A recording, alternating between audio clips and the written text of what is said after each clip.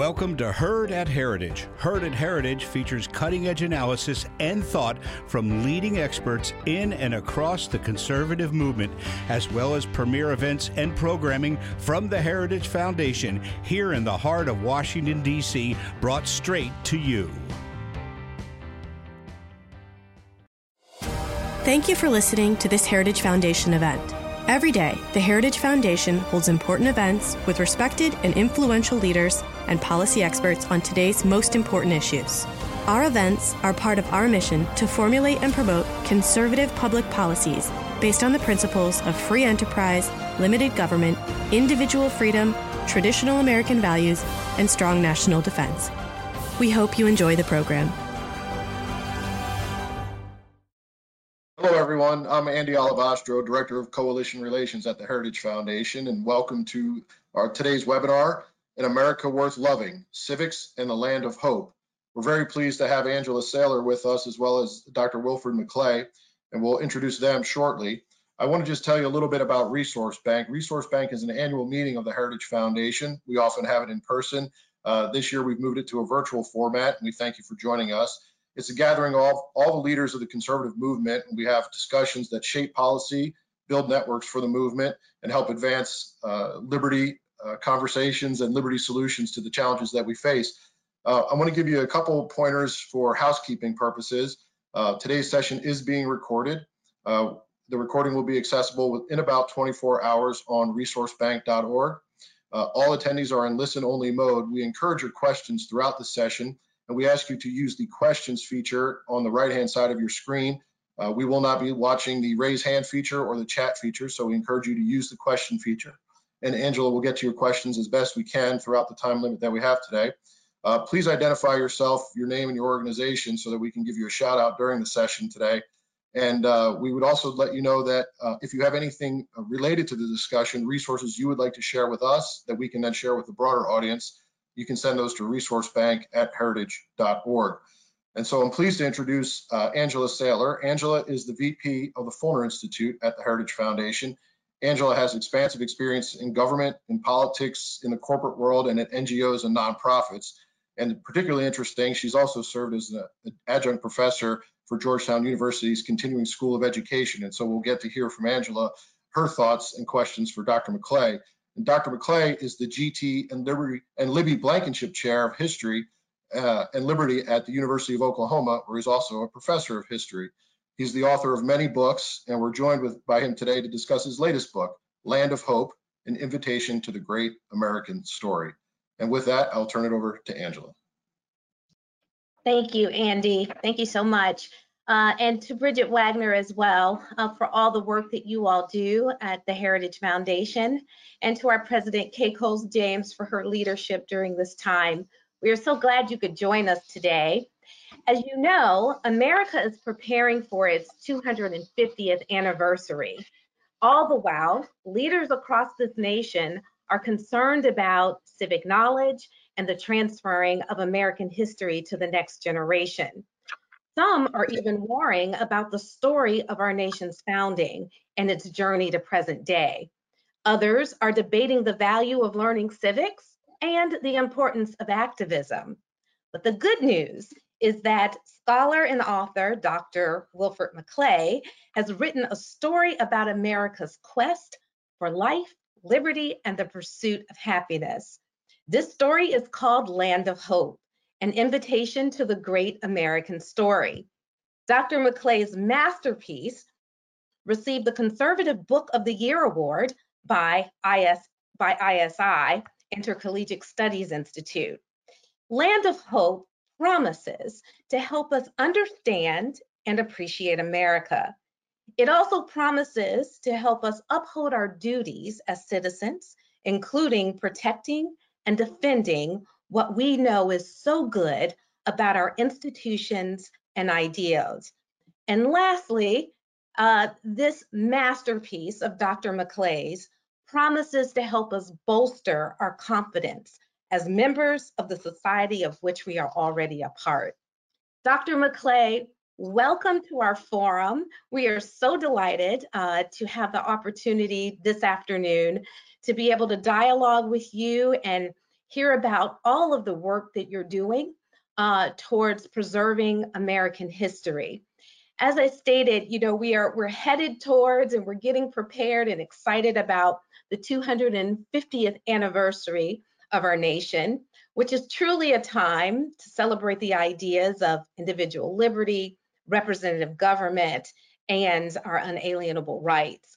So I am so delighted to turn the program over to you as you, and we're looking so forward to having you walk us through some of the pages of what I'm calling your masterpiece, and helping us understand how this wonderful resource will help us as we begin to celebrate our 250 years and beyond. So over to you, Dr. McClay.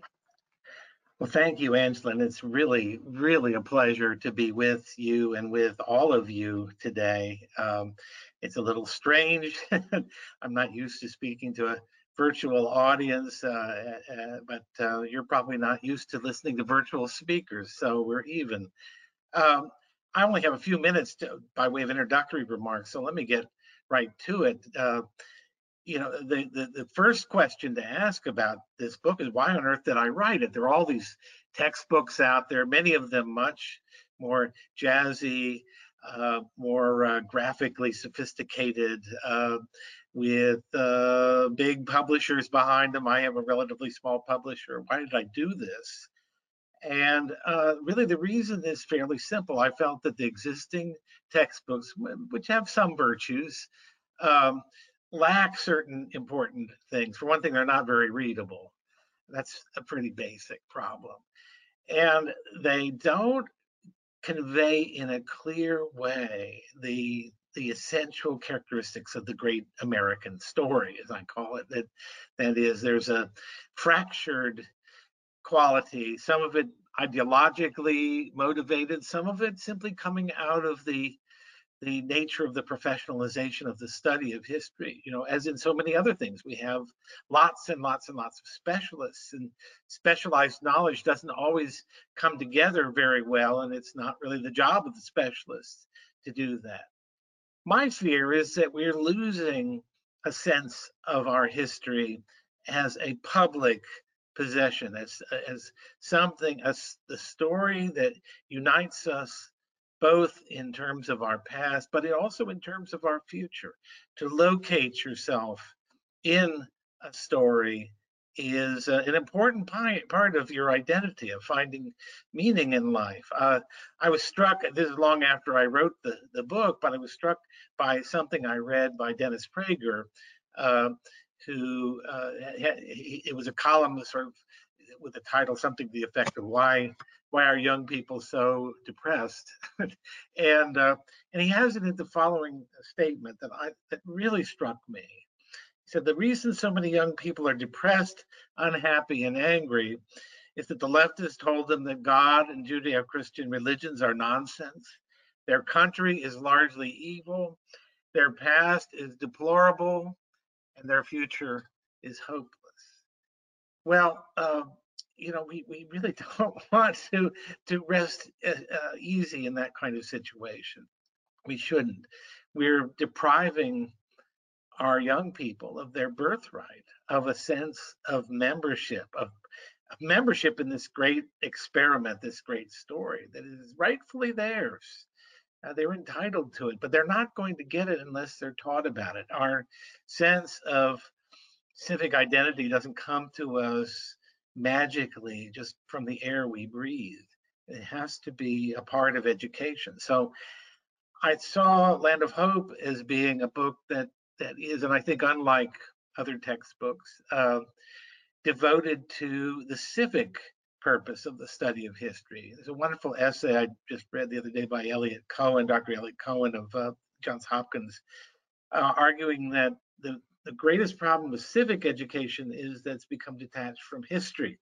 And the same is true of history. History's become detached from the enterprise of civics, of thinking about how we act together as citizens on the basis of what institutions, what events in our past, what memories that we have to unite us.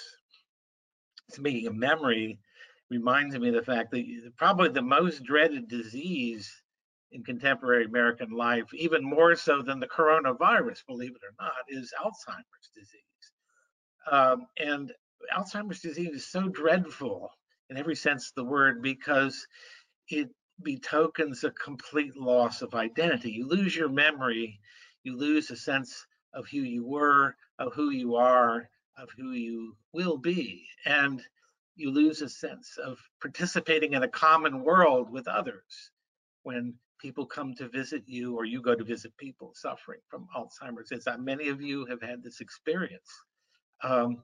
It's just tragically poignant to realize the way that they're slipping away from that common life. Well, we're doing the same thing to ourselves in a collective way by ignoring our history, by treating it as something to be anatomized and dissected, and rather than as part of who we are, as an inheritance that helps to make up our sense of our past and our present and our future. So, Alzheimer's disease is an organic condition for which people bear no blame for contracting it.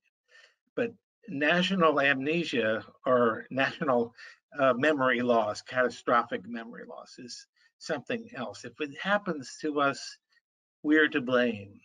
We're at fault. We're the ones who ought to be ensuring that that doesn't happen. Now, that doesn't mean, let me hasten to add, that doesn't mean presenting our national history as a sort of a glorious song-filled idyll without tragic and even deplorable elements. That's all part of the story, and that's in Land of Hope, in abundance. One of the things I've been most pleased about in the reviews has been that reviewers have found it to be a very even-handed book. And it is that, but it is the theme of hope is really central. And what I mean by that is that this is a country that really, going back to as early as you want to go, I even go all the way back to the first immigrants coming across the Bering Straits at the beginning of the settlement of the Western Hemisphere, but that people have come here with the notable exception of those who came in bondage, but people have come here in search of ways to better their lives, to better the conditions into which they were born. I think there's no more American principle than the idea that nobody should be confined to the conditions of their birth in the way that they live their life. That's part of what I mean by hope, is that hope is that sense that we never have to settle for that there's always some other possibility, and that this is a land dedicated to the notion that we can explore those avenues of improvement. So that was my goal in writing the book. I'm very glad that it's communicated with so many readers. I'm grateful. I'm actually stunned and extremely grateful and humbled by it.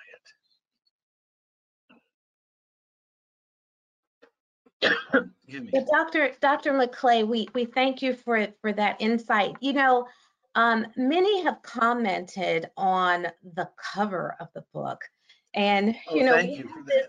Saying you can't judge a book by its cover, but I would argue that is not the case when it comes to your book.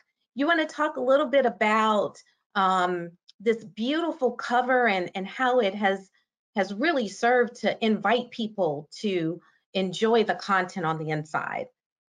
Yes. Oh, thank you. I'm so glad you brought that up. And it gives me a chance to point out, you'll see on the screen here that there's a teacher's guide, which is just about to pop. The pub date is in a couple of weeks. And any of you watching who are teachers who want to know more about it, just write to me. And I think we have a page after this one. Don't show it yet, but a page after this one that shows some of what the interior of the teacher's guide will look like. But what I was looking for let me tell a little story that the people at Encounter, we have a fabulous designer named Carl Scarborough, who I really want to shout out to. He did a wonderful job.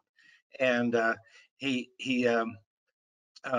came up with an initial design. It was a sort of Grant Wood painting of a beautiful pastoral rural scene. And I said, you know, this is gorgeous, but we can't do this because we don't want to convey the idea that this is a story about the America that was, the America that maybe didn't even quite exist, but this idyllic past, agrarian and all that. I want something that will give a sense of the energy and dynamism of America, and also something that gives something of the feeling that you have when you walk into a great cathedral and suddenly, you know, you come into the main chamber and there's this sense of upward moving space and exaltation even. I wanted something that had a bit of that feel. So we looked and we looked and we looked and we finally found this painting by a fairly little known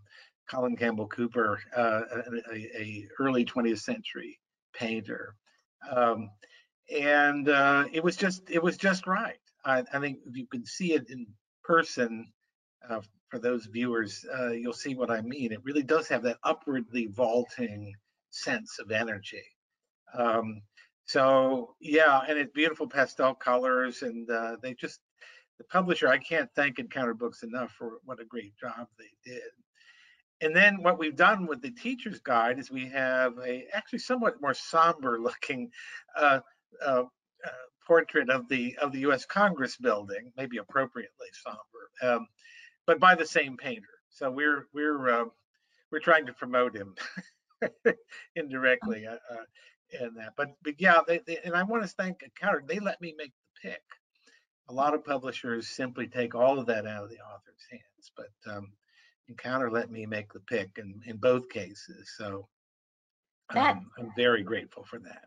That's wonderful. Why don't we take a look? You want to give us a sneak preview into the teacher's guide? Yeah, I think we have a page coming up that shows, and for teachers, it's chapter 4, which is the Revolutionary War and the aftermath thereof. And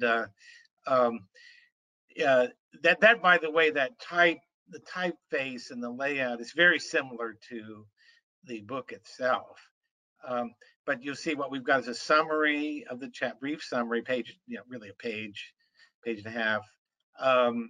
Questions and answers that go on quite a ways. We give you lots of questions and answers.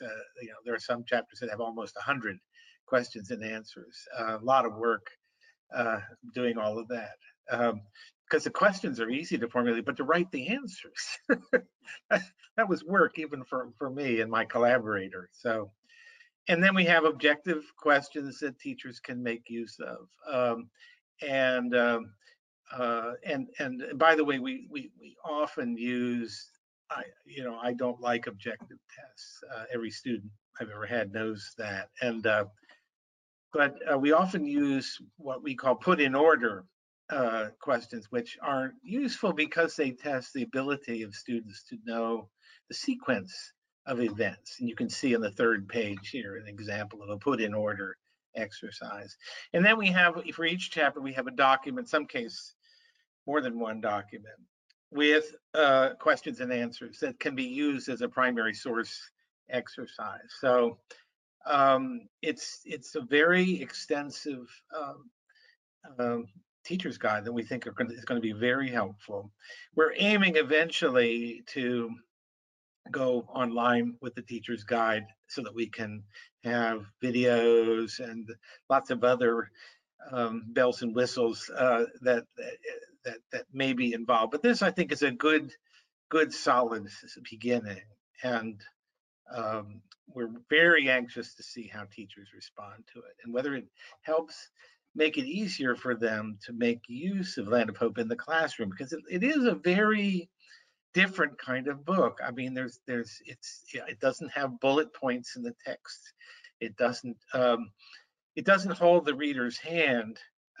It's meant to be a literary text. People have asked me what would I use for a model, and it sounds kind of pretentious, but one of the models for the book for me was Henry Adams's History of the United States, which is, you know, one of the truly monumental works of American historical writing. And but the opening of that is to die for, to be able to write like that. So I tried to set myself that high example in the composition of this. But above all, I really wanted to make it a literary work, because history is ultimately a form of literature. And as much as we would like to pretend that it's a science, it can have scientific elements, but it's really a work of the imagination, the voracious imagination, veracious imagination, as Cushing Strout, a scholar, once put it. It is a truthful imagination. It's grounded in factuality, but still, you need to do something to bring it to life. And I hope I've managed to do that without sacrificing rigor and accuracy. Well, truly, the reviews, everyone who's read it would agree that you've done an outstanding job of keeping information in its wholeness and integrity, and to your point of really being able to create a work that is engaging. And we can see that from the teacher's guide, the sample we see here. When can people expect to be able to get their hands on this? I think that pub date is May 19th, and they're printing it now, so I'm actually supposed to get an advance copy pretty soon, but it won't be long. And you know, people that I see, we have a web address for Encounter Books. They can write me at my Oklahoma address. It's just wmcclay@ou.edu.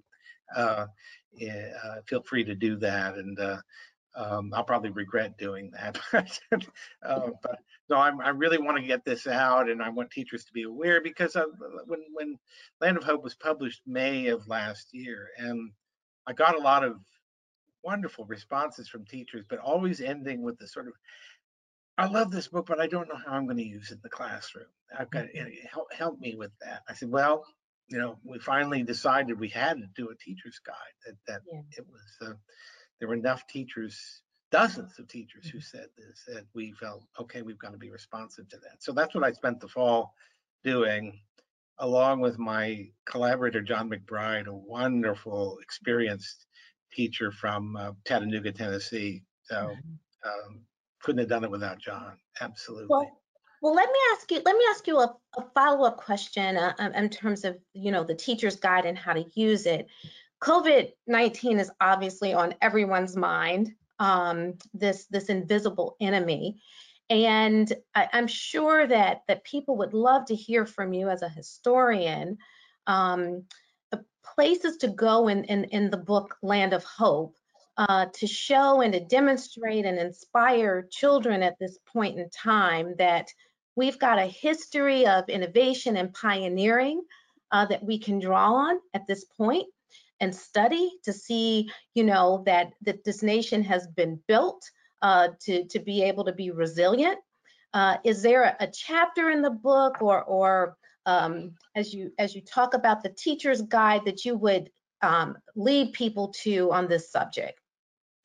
Well, maybe not a particular one, but all through the book, just to deal with epidemics. You know, I don't feature them in a strong way, but they're there. You know, I point out that the influenza epidemic at the end of the First World War took many more lives than the war itself, and was part of the kind of shock that made Warren Harding, his campaign slogan of a search for normalcy, so powerful, that in addition to the enormous shocks of the war, this epidemic, which killed, you know, relatively few Americans compared to the 50 or 60 million people that it killed worldwide, but was an enormous blow. But here's something that I think is useful to young people to hear, because there's so much gloom and doom about this. We're going to have to wear masks for the rest of our lives if we're ever even allowed to go outside, and so on and so forth. And how can we ever recover? And if you look at the past, if you look at the 1793 yellow fever epidemic in Philadelphia, the cholera epidemics of the 19th century, the flu epidemic, the 1957, fairly recently, Hong Kong flu, which killed many more people than the coronavirus is likely to kill, even by the still rather inflated estimates of epidemiologists. Use that little editorial insertion there, but it gives you some perspective. I saw some very respected urbanist whom I won't name published an article a few days ago saying New York City is finished. This is somebody who should know better, that we've had, maybe we need to rethink some aspects of density as a unqualified good in human settlements, and so on. But New York has been through all kinds of medical emergencies of all sorts. It's been through 9/11. It's been through hell and back, but it's come back. So there's really, I think, it may be partly because our own medical knowledge is so much more advanced that we're not as willing to just kind of accept that an epidemic is something that a viral epidemic is something that probably needs to run its course in its own way. We feel so we should be able to prevent it. So these extraordinary measures that we're going through now are perhaps the result of our overconfidence about our ability to thwart something like this when it comes along. But who knows? That's not a strictly historical judgment. That's a current events judgment. But historically, I mean, we've overcome these things in the past. Human beings have overcome them. It's sometimes at great cost. This is not in my book. I wish I could have put it there, but I recommend to anyone in this audience who has never read it, there's an essay by C.S. Lewis called Learning in Wartime. And it is full of insight. A lot of us pulled it out and read it after 9/11. And he's trying to make the case for why young men should go to college in 1939, even though this hellacious war against Hitler is breaking out. And his argument is that there's no such thing as normal times. We're always, human life, I think I'm quoting directly, is lived on the edge of a precipice. And that all that war does is reveal to us our real condition, which is always perilous. And I know I sounding very complacent. It's always perilous, but it is. It is, and we live in a perilous world. We maybe are so comfortable that we've forgotten that, and it's well to be remembered about it. And then to go on doing the things we do, valuing the things we value, great literature, great art, great history, all the more for a recognition of the tenuousness and perilousness of our existence. And he has I don't want to go on and on about Lewis, but he's a wonderful part of the essay where he says, the Athenians, they developed all these great things during times of war. The age of Pericles is also the age of the funeral oration. And you could say that about many other times, and even times like the 19th century, which in 1939 people looked back and said, "Oh, the 19th century was so peaceful and easy." No, things are never entirely normal. Yes, Yes, well, I want to remind everyone that we'd love to have your questions. There is a question and answer box on the right side of your screen, and we'd love to hear from you, your name, your organization that you're with, along with your question, so we can pose those questions to Dr. McClay. And as we're waiting for a couple to pop up in the queue, Dr. McClay, there's this weaponizing of history that we're seeing. And we know this isn't new. We've got Howard Zinn's The People's History of the United States, and more recently, the New York Times 1619 Project. The Land of Hope, I think, works to recover the humane insight that Hubert Butterfield spoke of when he said that historians should be recording angels rather than hanging judges. You want to talk a little bit about that? I mean, it's so current for people, and it's really heart of the debate. Yeah, I favor a way of thinking about the past that is that's very slow to award black hats and white hats to particular historical players, but is attuned to the complexity of history, the complexity of the decisions that statesmen have to make in the heat of battle, in the arena, as Theodore Roosevelt would say, and not to make sort of very rapid, superficial judgments based on what prevails in the present, as if we were living in the age of ultimate truths. A good example of this is slavery. One of the things that one of the many objectionable things about the 1619 Project is it doesn't take account of the fact that America was where the first abolition movement developed, and that there was a terrific diversity of opinion about slavery, but that the framers of the Constitution, there's a very good book about this by Sean Wilentz of Princeton that I think makes this point better than I ever could. That they went out of their way to use the language that they used in the Constitution to ensure that there would not be a basis for, as Wilentz said, property in man. That's actually a quote from Madison. So it does. There's no doubt about it. It does protect slavery where it already exists in certain ways, even permits the slave trade to continue for a period, and then allows for it to be eliminated, which it was immediately.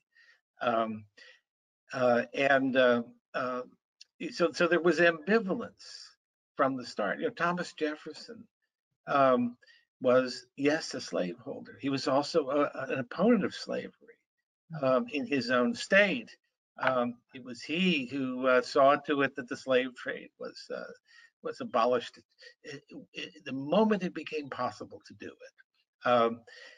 So there is, and one of the things that I think one needs to just jump into the context and understand what people were working with, how a change that might to us have seemed, absolutely necessary, imperative to do right now, was politically not possible if the ultimate goal was to create a national union that's going to be able to endure, protect itself, and provide for the welfare of its people.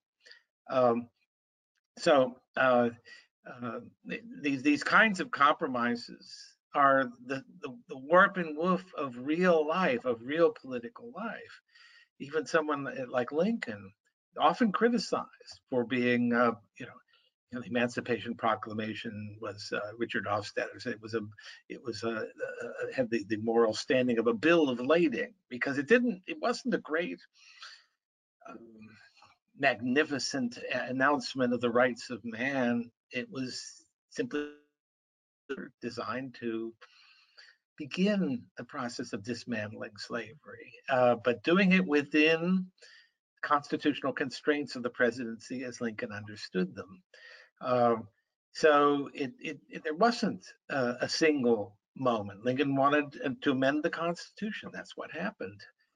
That's how he wanted to do it, because he wanted to preserve the integrity and power of the and the authority of the Constitution. So there's lots of examples of this, of looking at the way in which statesmen have to deal with, and it would do us well today to look at our politicians and our statesmen and see them as having to reconcile lots of different contending concerns and factions. I think, if I may just interject this about today's events, one of the things I think we're learning is that you can be an expert, an absolute unquestioned expert about one thing, and yet expertise in that one thing doesn't give you expertise in the whole range of aspects of political and social life, of human existence. So I'll let you apply that to the circumstances as you wish, but I think it's clearly a comment on the way in which there are many different goods that contend. This is what people in the Congress have to deal with. I'm often very hard on Congress, but I think it is conscientious congressmen and senators like our late Senator Coburn from Oklahoma, who was a really terrific guy.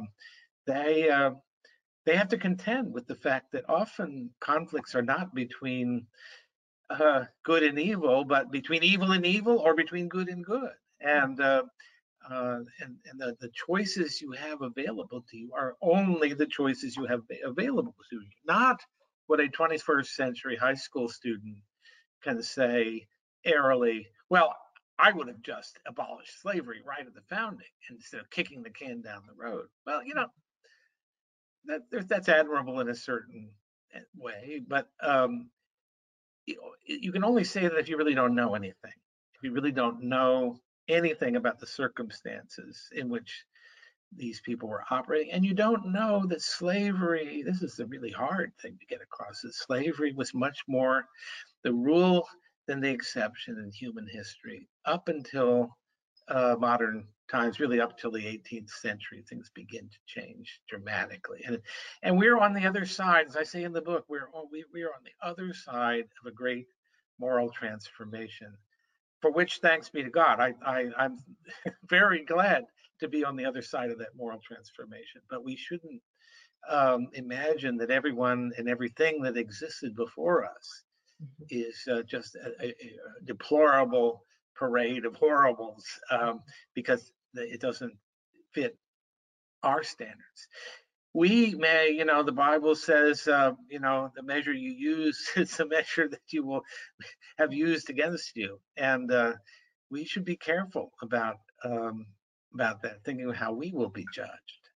Well, that's a great point. It leads us into a question we have in the queue from your good friend Sam Gregg at the Acton Institute. Oh, yes. He says to you, could you talk about, and first of all, he compliments you, great presentation, and says, talk a little bit about American exceptionalism and how it fits into the narrative. Well, I don't make that American exceptionalism a thematic in an explicit way, but I think it's clear that there are ways in which the United States enjoyed exceptional advantages in its development.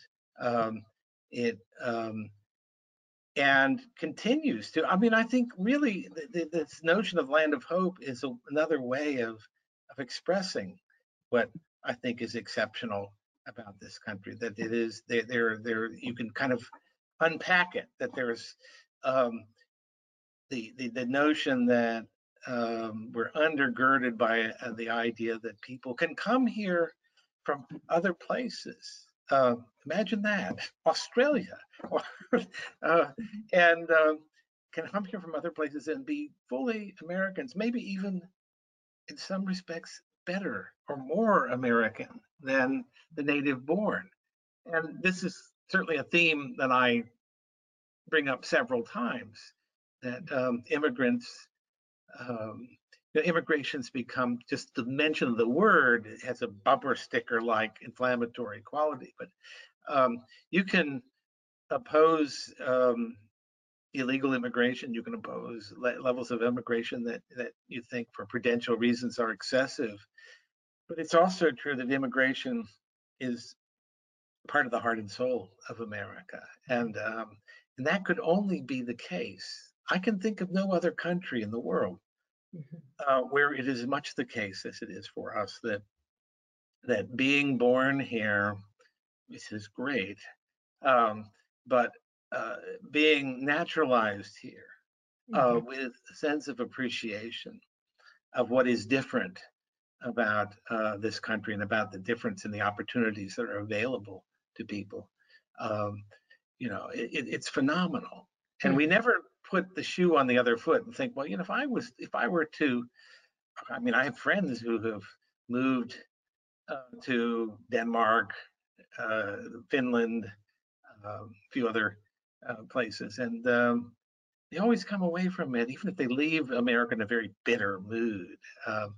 They always come away from the experience with a deeper appreciation of the fact that it's easier to come from those countries to America and be accepted, and in a short period of time become a kind of the Hyde Park tub thumper for this is what American values are, than it is to go the other way. And that is a way in which we are absolutely exceptional. Absolutely. Lots of other things to be said in that answer that question too. And to answer that question. Well, our time is starting to run a little short, and so I'm going to combine two questions together. Hannah Fraser writes and is wanting you to kind of give us a little insight into the process of writing your book, and if there's a favorite part you enjoyed writing the most. And I'm going to add the second question from Katie Gorka on in terms of, as we close out, in terms of what should make teachers, parents, families optimistic about history and civics going forward into our 250th anniversary. Boy, that's hard. There are parts the narrative parts that I really enjoyed writing. I really enjoyed the some of the World War II and the aftermath, especially the description of VJ Day. That was something I had a lot of fun writing. And I actually did some research to kind of capture the mood with vignettes and that sort of thing. I think this is going to seem very dry, but I think what pleased me the most in the book is I was able to convey, I think, a sense in which the Englishness of America, and by which I mean, I don't mean anything racial or to some extent cultural, but in the sense that the American Revolution, the Civil War, the various conflicts between those two landmarks, but also the years since, the progressive movement, and now the effort I think that's underway that those of us who are on the right side of the center think needs to come back to a more constitutional understanding of the nation. All along we've been dealing with what I call the problem of federalism, and that is, or you might think of the problem of subsidiarity too. That is, how do we divide power and authority in the optimal way so that you could combine the advantages of self-rule, which I see as a fundamental American principle, with the advantages of combination. This is something that Madison struggled with quite explicitly and undergirded a lot of his thinking, but it's been there all along. There's a way of seeing the American Revolution as a problem of federalism in the British Empire. And I don't know whether this answers your question about optimism, but I think this is the fundamental question of political thought in this century and maybe the next century too. Is it, how do we manage this? That globalization is a big word, and I think it's crazy to say I'm for globalization or I'm against globalization. That's really it depends. But there's some ways in which our world's interconnectedness is a beautiful and amazing things. And as the coronavirus shows, there's some ways in which it's dangerous. And we need borders. We need, and for human flourishing, moving away from disease, but for human flourishing, we need communities that are strong and healthy and that have some sense of their own integrity, their own sovereignty, even that maybe that's the wrong word to use, but that they stand together as some kind of gestalt, some kind of unity, and they're not at the beck and call of something larger than it at all moments. Although in some respects they are. That's why we have cities, counties, municipalities, states, regions, nations. All of these different levels of organization. I think the United States is more advanced through its history as much as through its political thought in thinking through, experimenting with the possibilities there. It's something that I think our current crop of historians, by and large, see all of American history moving towards centralization and towards what Patrick Henry would call consolidation.